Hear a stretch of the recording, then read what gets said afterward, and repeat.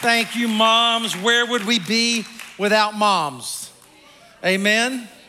I heard on the radio this week, I don't know if it was for real. It sounded like it was Bob and Shogran, local radio station here. They said that they did a study and they projected the annual income that it should be for a mom.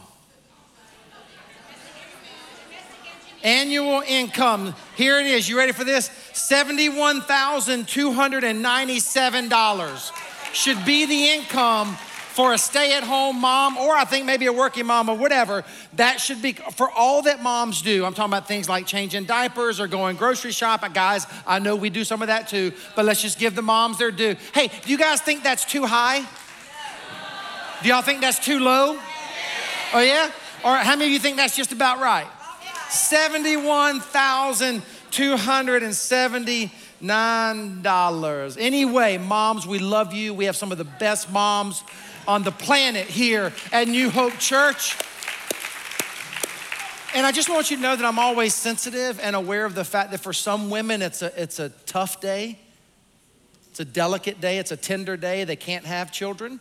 And man, I never want to make light of that. And want to just acknowledge that. But I have come to believe, the best of my ability, the best I can discern, all of us came from a mama. If you didn't come from a mama, raise your hand. Now, 30 years from now, that might change. But for now, all of you came from a mama, so we can all celebrate Mama's Day. And mamas, we love you. We thank you for who you are. I just want to go ahead and acknowledge right now in this very moment that my iPad has 6% battery left. If it dies, it dies. But if you're a prayer warrior, would you pray that this 6% just turn to 5%? Will actually get us through the end of this message?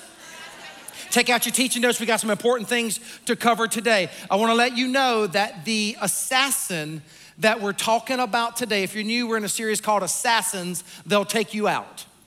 Assassins, They'll Take You Out. And we're talking about some of the deadly emotional assassins that tend to wreak havoc on the life of a believer. And I just want to let you know on the front end, before I even tell you what assassin that I'm talking about today, the one that we're talking about today is one of the deadliest of the assassins. It kind of goes subterranean, it kind of goes deep, but it is so powerful. It is so toxic. I've actually seen this assassin tear neighborhoods apart as neighbors start bickering with one another. I have seen it cause people to lose their joy in the workplace because someone else got a promotion that I or you didn't get. I've actually seen, listen, because you people put pastors way too far up on a pedestal. Let me tell you something. I've seen this assassin take pastors and church staffs out of the eternal game of ministry. That's how powerful this assassin is. I have seen it cause women and men to not even enjoy themselves at a dinner party because there was some knocked down, gorgeous person in the room. I'm talking about the assassin of envy. What is it? Envy. Now, if we're really gonna attack envy today, I want us to actually realize that we need to debunk some myths. How many of you have ever seen that show on television, Mythbusters?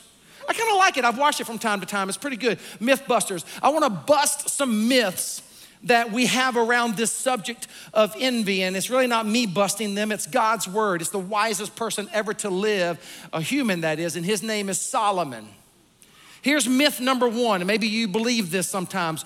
When I have more stuff like them, I'll be more happy. It's a myth. Here's the truth, again, not from Benji, but straight from God's word. Here's the truth. Those who love money will never have enough.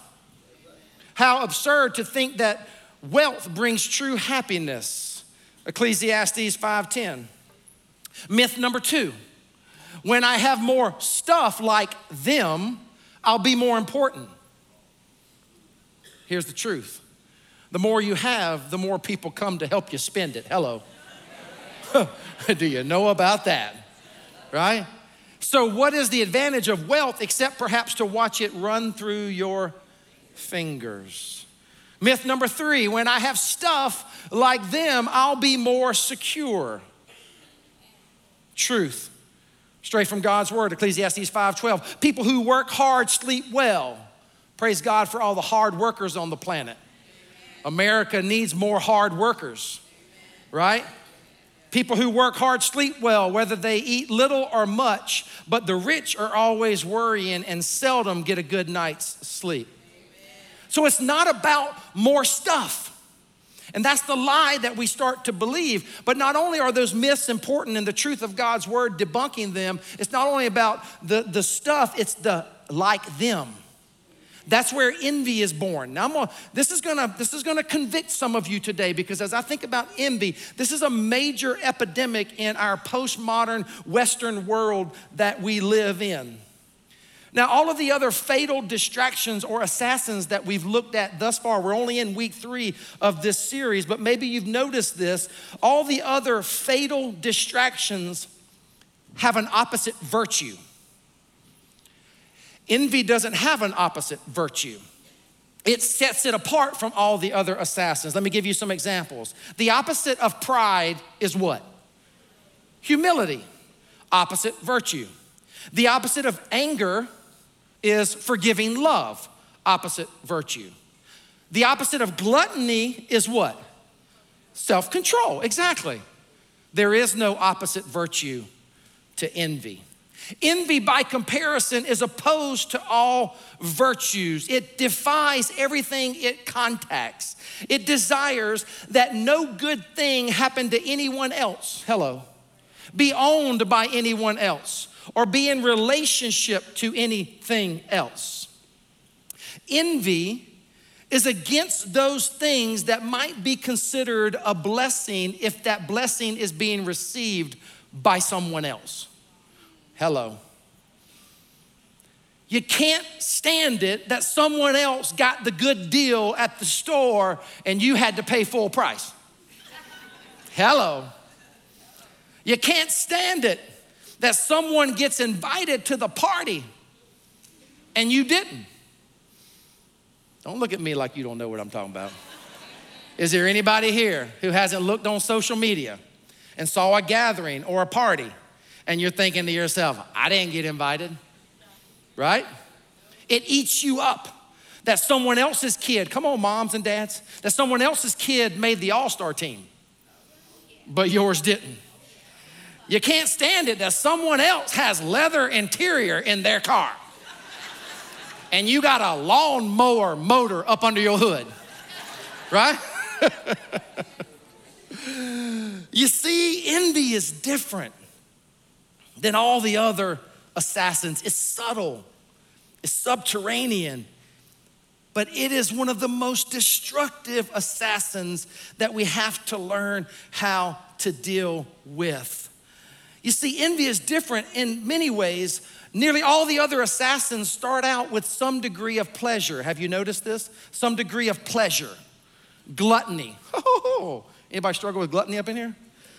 Gluttony is fun in the moment, right? Before it goes south into bad health, right?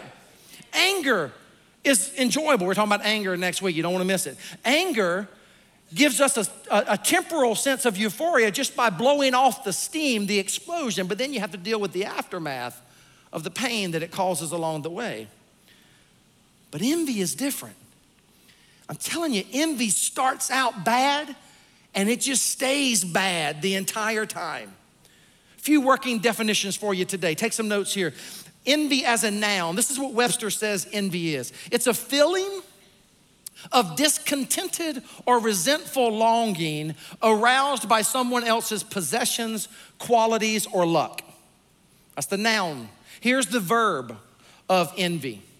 Desire to have a quality, a possession, or other desirable attribute belonging to someone else.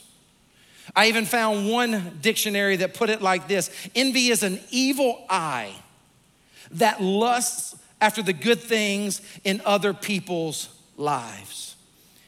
Let me give you my definition. This is the best I could come up with. It's probably not as good as these, But here's what as I read the scriptures, I believe envy really is. It's resenting God's goodness in other people's lives while ignoring his goodness in mine.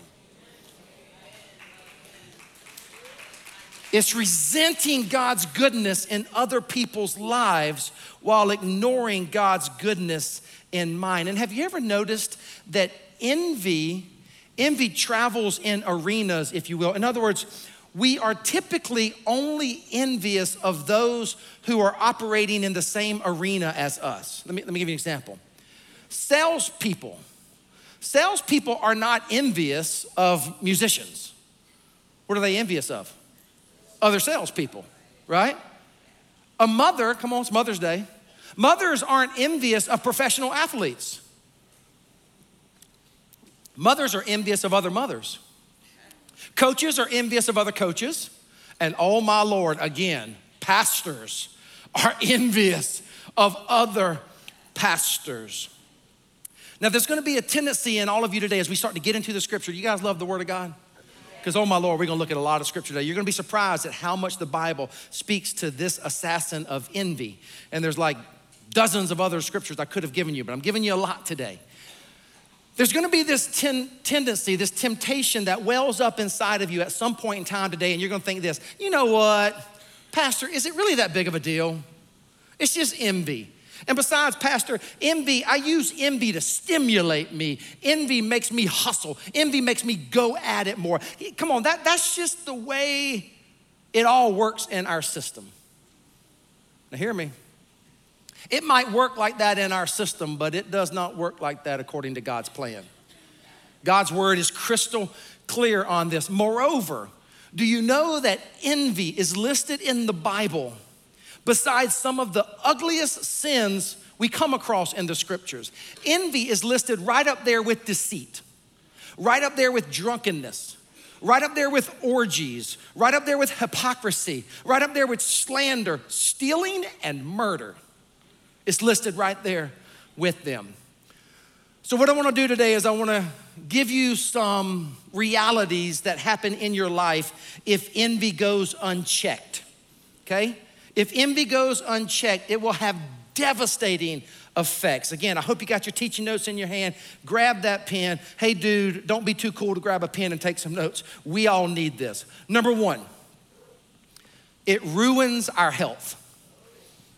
Envy ruins our health. It is impossible to be a person consumed with the green monster of envy and be a healthy person. It's just impossible. Envy just keeps chipping away at your inner soul. When you are consumed with envy, you have no peace.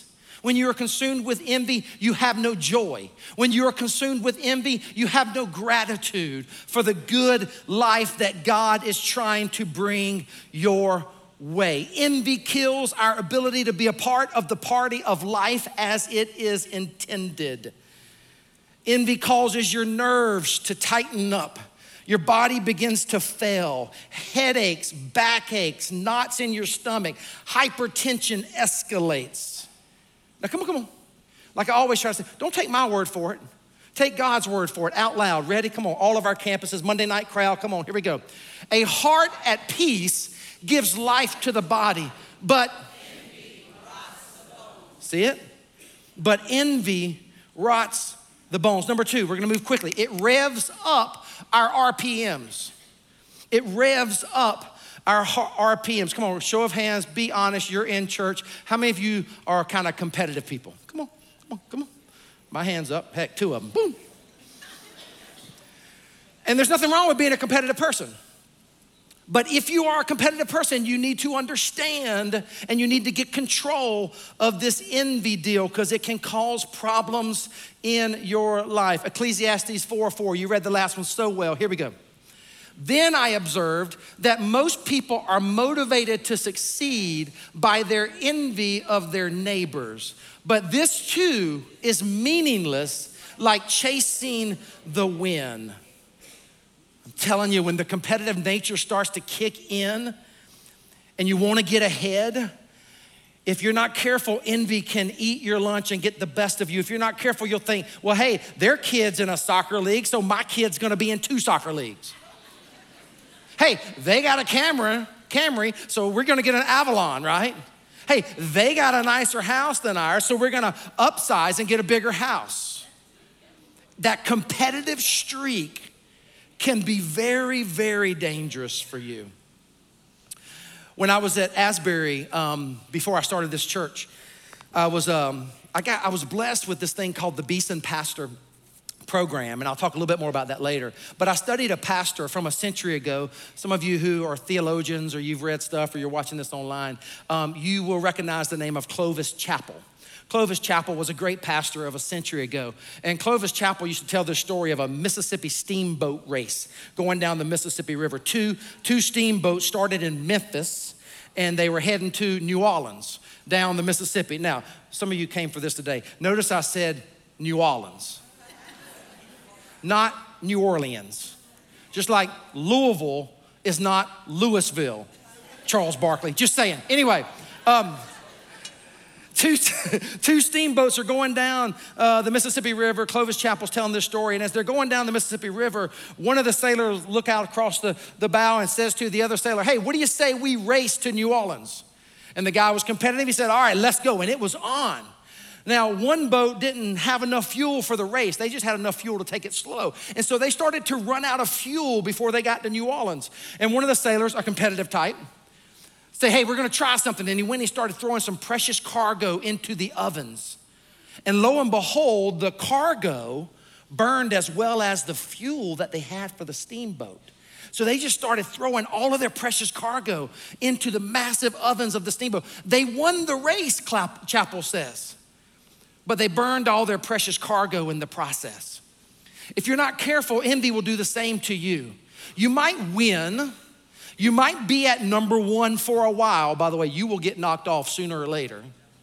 You might win, but what will happen is if you're not careful, if you don't get envy under control, you will burn up some precious cargo along the way, like your family, like your soul, like your integrity. Envy will cause you to compromise all of those things. Here it is, number 3, write it in. It ravages our relationships. Envy ravages our relationships. How many of you were here last week? Show of hands, show of hands. I got 4% on my battery, praise God. You must be praying. It ravages our relationships. Look at James 4, 1 and 2. James 4, 1 and 2. Where do you think all these appalling wars and quarrels come from? That's a good question in our day and age. A lot of appalling wars and quarrels. Do you think that they just happen? Think again. They come about because you want your own way and fight for it deep inside of yourselves. Watch this. You lust for what you don't have and are willing to kill to get it. You want what isn't yours and will risk violence to get your hands on it. Again, show of hands. How many of you were here last week? Here last week? Y'all remember my good friend, Pastor Bro, taught? Do you remember what he taught on? Exactly. He taught on David and Goliath. Remember? Taught on David and Goliath. And he didn't say this in the text, but I thought about it as I sat right back there and listened to his message and took notes on it. I don't know if you realize this or not, but like King Saul was the tallest, baddest, handsome man in Israel's land. He was the man.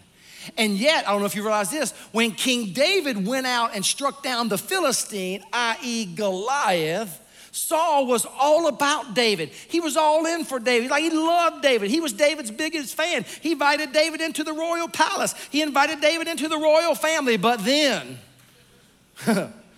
they start coming into the city. Maybe you'll remember this passage. Maybe you've read it before. Watch this. Watch what goes down. When the men were returning home, after David had killed the Philistine, the women came out from all the towns of Israel to meet King Saul with singing and dancing, with joyful songs and with tambourines and lutes. Watch this. And as they danced, they sang, Saul has slain his thousands and David his. Now you think no big deal, right? Keep reading. Saul was very angry. This refrain galled him. They have credited David with tens of thousands, he thought, but me with only thousands.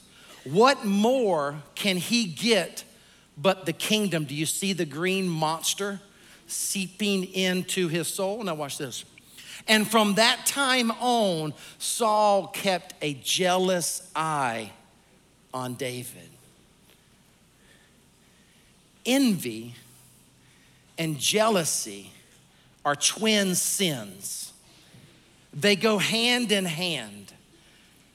Do you struggle with either of those? I mentioned that I was in the Beeson Pastor Program. So blessed, so fortunate. Ralph Waldo Beeson left $34 million to multiple schools, Sanford and Asbury Theological Seminary in Kentucky, and these schools function on just the interest alone. And so what Asbury did when Ralph Waldo Beeson left them $34 million, they set up this thing called the Beeson Pastor Program. You hear me talk about it from time to time.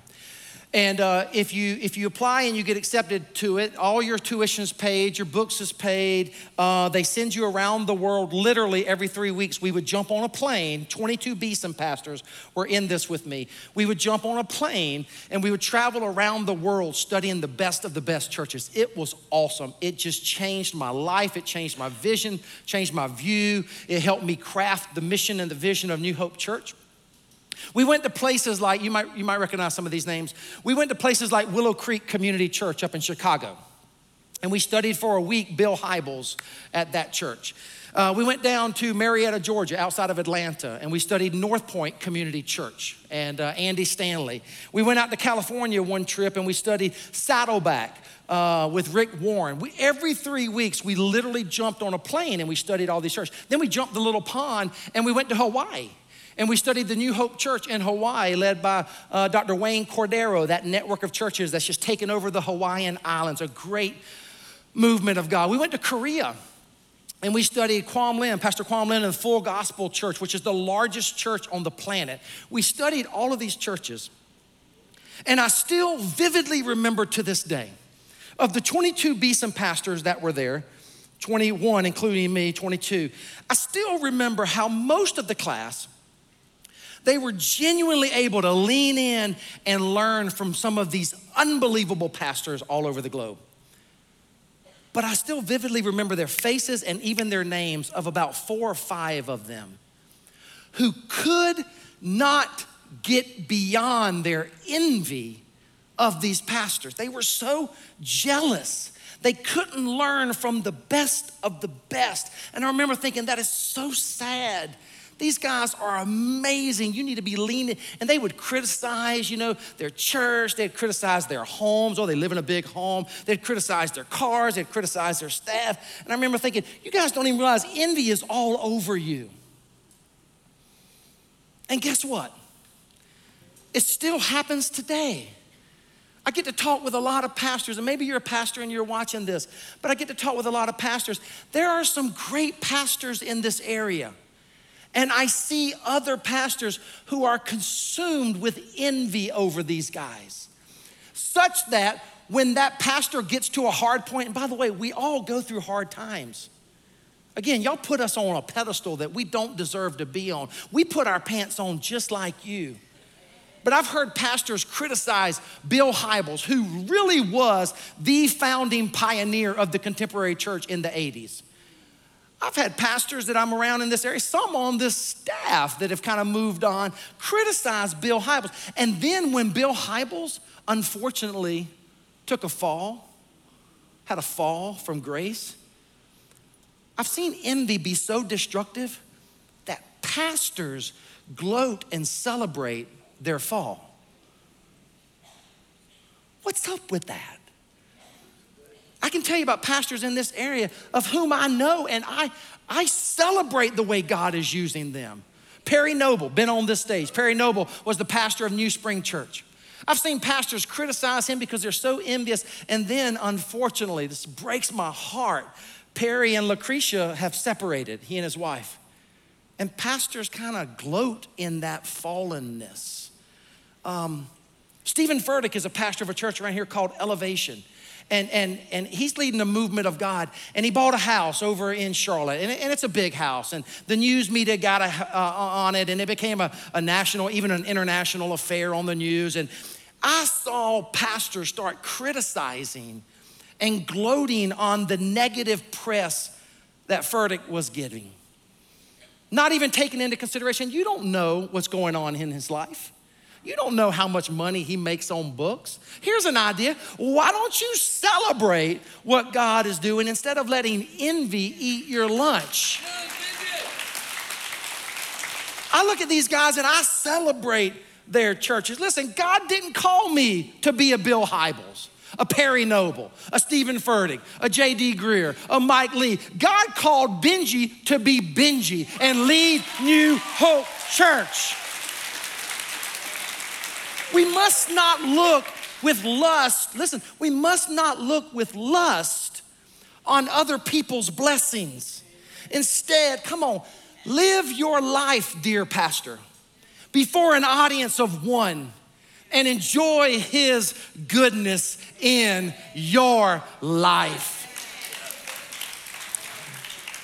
I better keep going. I got 3% battery. It routes us down even more destructive paths. Envy it does. It routes us down even more destructive paths. Read it out loud. James 3:16. You can put this one to memory. You know John 3:16. How about memorize James 3:16? For where you have envy and selfish ambition, there you will find disorder and every evil practice. Do you see it? Envy will jack you up and make you live a very destructive life. It leads to lying, making myself look better than I actually am. It leads to gossip, trying to tear other people down so that I feel better about myself. It leads to slander, malice. Envy takes us down destructive paths. And I must admit to you, I didn't realize this until this week when I was studying this word in the scriptures. I don't know why I've missed this all these years. Do you know that envy is given in scripture as one of the things that led to the death of Jesus? You're like, what you talking about? Check it out. It was out of what, church? Envy that the chief priest had handed Jesus over to him. Envy was at the root of it. So it ruins our health by way of review. It revs up our RPMs. It ravages our relationships. It routes us down even more destructive paths. Question, have you got enough bad news today? Do you need some good news? Because that's all bad. Do you need some good news? Do we have any Easter people in the house? Any people who know and understand that it is the power of the resurrected Jesus that is in you? And because the power of Christ lives in you, you can actually overcome the assassins in your life. Do we have any overcomers in the house today? That's enough of the bad news. That's enough of the devastating effects of envy in your life. Let's talk about overcoming the assassins of envy. Number one, write it in, fill in the blank. Resist comparisons. Resist what, church? If you compare yourself to others, two things are going to happen. You'll either find someone that's better than you, and we all know what that's like, which leads to inferiority, which leads to envy, or you'll find someone that you're better than, which will lead to what? Pride. Both are losing games. Listen, there will always be someone maybe not as good as you, and there'll always be someone better than you, to which some of you are thinking, you don't know me, buddy, I am gonna be top dog forever. You are a joke. Look at what Galatians says. I love this passage of scripture. Galatians 6:4. Make a careful exploration of who you are and the work you have been given. Watch this, this is so cool. And sink yourself into that. Don't be impressed with yourself. Don't compare yourself with others. Each of you must take responsibility for doing the creative best you can with your own life. Do you see it? Man. And since it's Mother's Day, let me talk to parents for just a moment. Moms, dads, if we're not careful, we'll start comparing our children to other children. We'll start comparing our children to the kid across the street or the kid at school. Don't do that. What if you just started teaching your children that they are wonderfully made by God? Like wonderfully complex. Like that God formed them intricately in their mother's womb. Look at this, Psalm 139, come on, out loud, go. Thank you for making me so wonderfully complex. Your workmanship is marvelous, and how well I know it. Moms, dads, teach your children that they are gifts from God, made wonderfully, and that they don't have to be like another sibling. They don't have to be like the straight A student at the school. Y'all seen those bumper stickers? This is not in my notes. Y'all love when I say that. Y'all seen those bumper stickers that say, my kid's a straight A student? Have y'all seen that one that said, my kid beat up your straight A student? Now, I'm not endorsing that.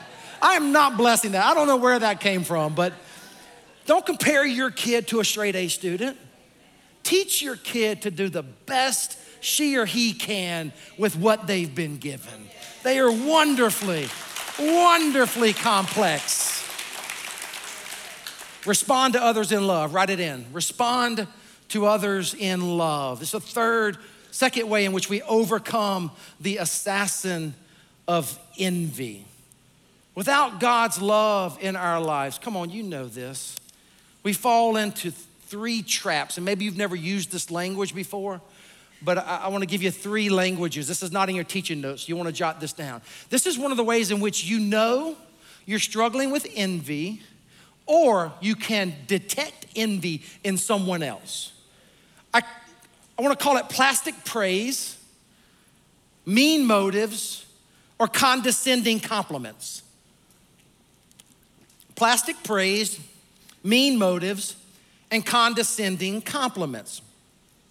Maybe you're not that good at spotting envy in your own self. Like I said, it can be blinding, and maybe you are good, or maybe you're not that good at spotting envy in others.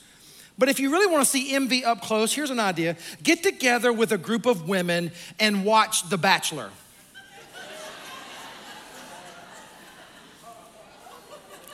Pastor, you meddling now. You just need to move on. But here's what plastic praise looks like. And maybe you engage in this or you've seen. Yeah, her hair does look good. But did you see her makeup? What is that? You are so right. She is a wonderful mother. But have you seen how messy her house is? That's plastic praise. Mean motives is one. Mean motives. Maybe you've heard this or maybe this will help you identify it in your own life. Yeah, he is pretty successful. He's a successful dude. But I bet he's out cheating on somebody somewhere on these traveling trips. What is that? That's mean motives. Someone said this to me recently. I about went Old Testament on them because they were talking about one of our vocalists. They said, she sure can't sing, but I bet she just likes the spotlight. You don't know our people on this stage. Some of the most humble, awesome, talented vocalists and instrumentalists on the planet serve on this stage. Here it is again, pastors. I'm coming at you today, pastors. Sure, their church is growing, but I bet they're soft selling the gospel. They aren't deep enough at that big church. You have no idea what we're doing to disciple people. It's called mean motives, man. Here's condescending compliments. Condescending compliments. Man, Hawaii is the prettiest place I've ever been, some guy says. To which his friend says, yeah, I bet it is pretty nice, but it's not as nice as Barbados. Or, hey, you see my new car? Man, and your friend goes, oh, that's a beautiful new car. But I was just reading Consumer Digest and I heard it's not that safe of a car. Dude, you are pathetic. Envy is all over you. Here's something. Envy makes us say stupid stuff like that. Envy makes us blind to our own jealousy and bitterness. Here's an idea. Rejoice with those who rejoice. Mourn with those who mourn. Here's another great verse to take away from today. Since we live by the Spirit, let us keep in step with the Spirit. Let us not become conceited, provoking and what? Envying each other. If you listen to the Holy Spirit and you let the Holy Spirit convict you and maybe cause you to confess envy today, not just confess it, but repent of it. And if you start to walk in step with the Holy Spirit around this subject of envy, you'll actually find that by the power of the Holy Spirit, you'll start to be able to say things like this. Listen. I'm really thrilled you got that promotion. I'm so happy that you're getting married. I'm so stoked your church is growing, man. It's so awesome you're seeing all those salvations and baptisms. Here's one. I really love your home. And not for 1 second you start to think about you or your home.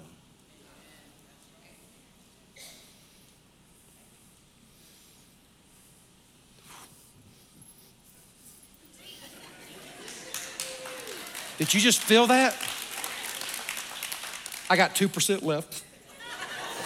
Rejoice in what you already have. Instead of thinking, this is how you overcome the assassin of envy. Instead of thinking, if I could just get a little more stuff, I'd be more grateful. Remember the words of Jesus. Check this out, come on. Beware, don't be greedy for what you don't have. Real life is not measured by how much we own. Don't be concerned about what others may be gaining while thinking all the time about what you're losing. Here's an idea. Start to count your own blessings and be grateful that He woke you up today and breathed into you the breath of life. Back to that original definition that I gave you earlier. Envy is what? It's resenting God's goodness in other people's lives while ignoring His goodness in mine. I'm talking about trying to cultivate an attitude of gratitude. Oh, bring it on, brother. Bring it on. I'm talking about an attitude of gratitude. And if you'll get in the habit of counting your own blessings, if you would actually learn to want what you have, you'll always have what you want. And you won't be eaten up with envy and sabotaging the one life that God has given you. You won't let the sin of envy destroy your joy and your peace and your passion and your purpose in life. Richard Foster used to, this is so good. Hey, if you're sitting here today and you're like, oh, dude, I am so convicted and I need to develop an attitude of gratitude. Here's what Richard Foster used to encourage the people that he would mentor and disciple. He would encourage them to take their paycheck. You might want to do this, seriously. I would love to think that some of you would do this. Next time you get paid, take your whole month's paycheck and go to the bank and cash your check and drive the clerk crazy and tell him you want it all in $1 bills. That's what Richard Foster encouraged his people to do. And then he would encourage them to go home and take their entire paycheck. I know you're thinking about your number right now, whatever that is. Take your entire paycheck and spread it out in your house in $1 bills all over the house. That will help you see that regardless of where we are, right? We can always measure up. Regardless of how we try to jockey and measure up and always try to be first, we are some of the most blessed people on the planet. We are some of the most blessed people on the planet. We live in America. Last thing. Refocus on pleasing God. If you want to overcome the assassin of envy, focus on pleasing God. The Apostle Paul, who was playing that people-pleasing game. Remember, if you know the New Testament, until he had a head-on collision with Jesus. He said this, check it out. Our purpose is to please God, not people. He is the one who examines the motives of our hearts. If you really, really, really need to overcome some envy in your life, listen, please hear me out and I'm done. Focus on living your life before an audience of one. Learn to live to not please others, but please God. If you struggle, come on, let me just unpack this a little bit. If you struggle envying other people's homes, here's an idea. Go serve in a homeless shelter for a while and watch how your perspective changes. If you struggle with always thinking, man, if I had that body, I'd be somebody.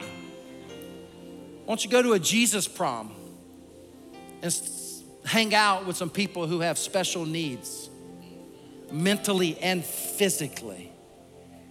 Go to a PICU unit at the hospital, pediatric ICU, and give some hours and get around children that are just dangling by a thread to have life. And your perspectives will change.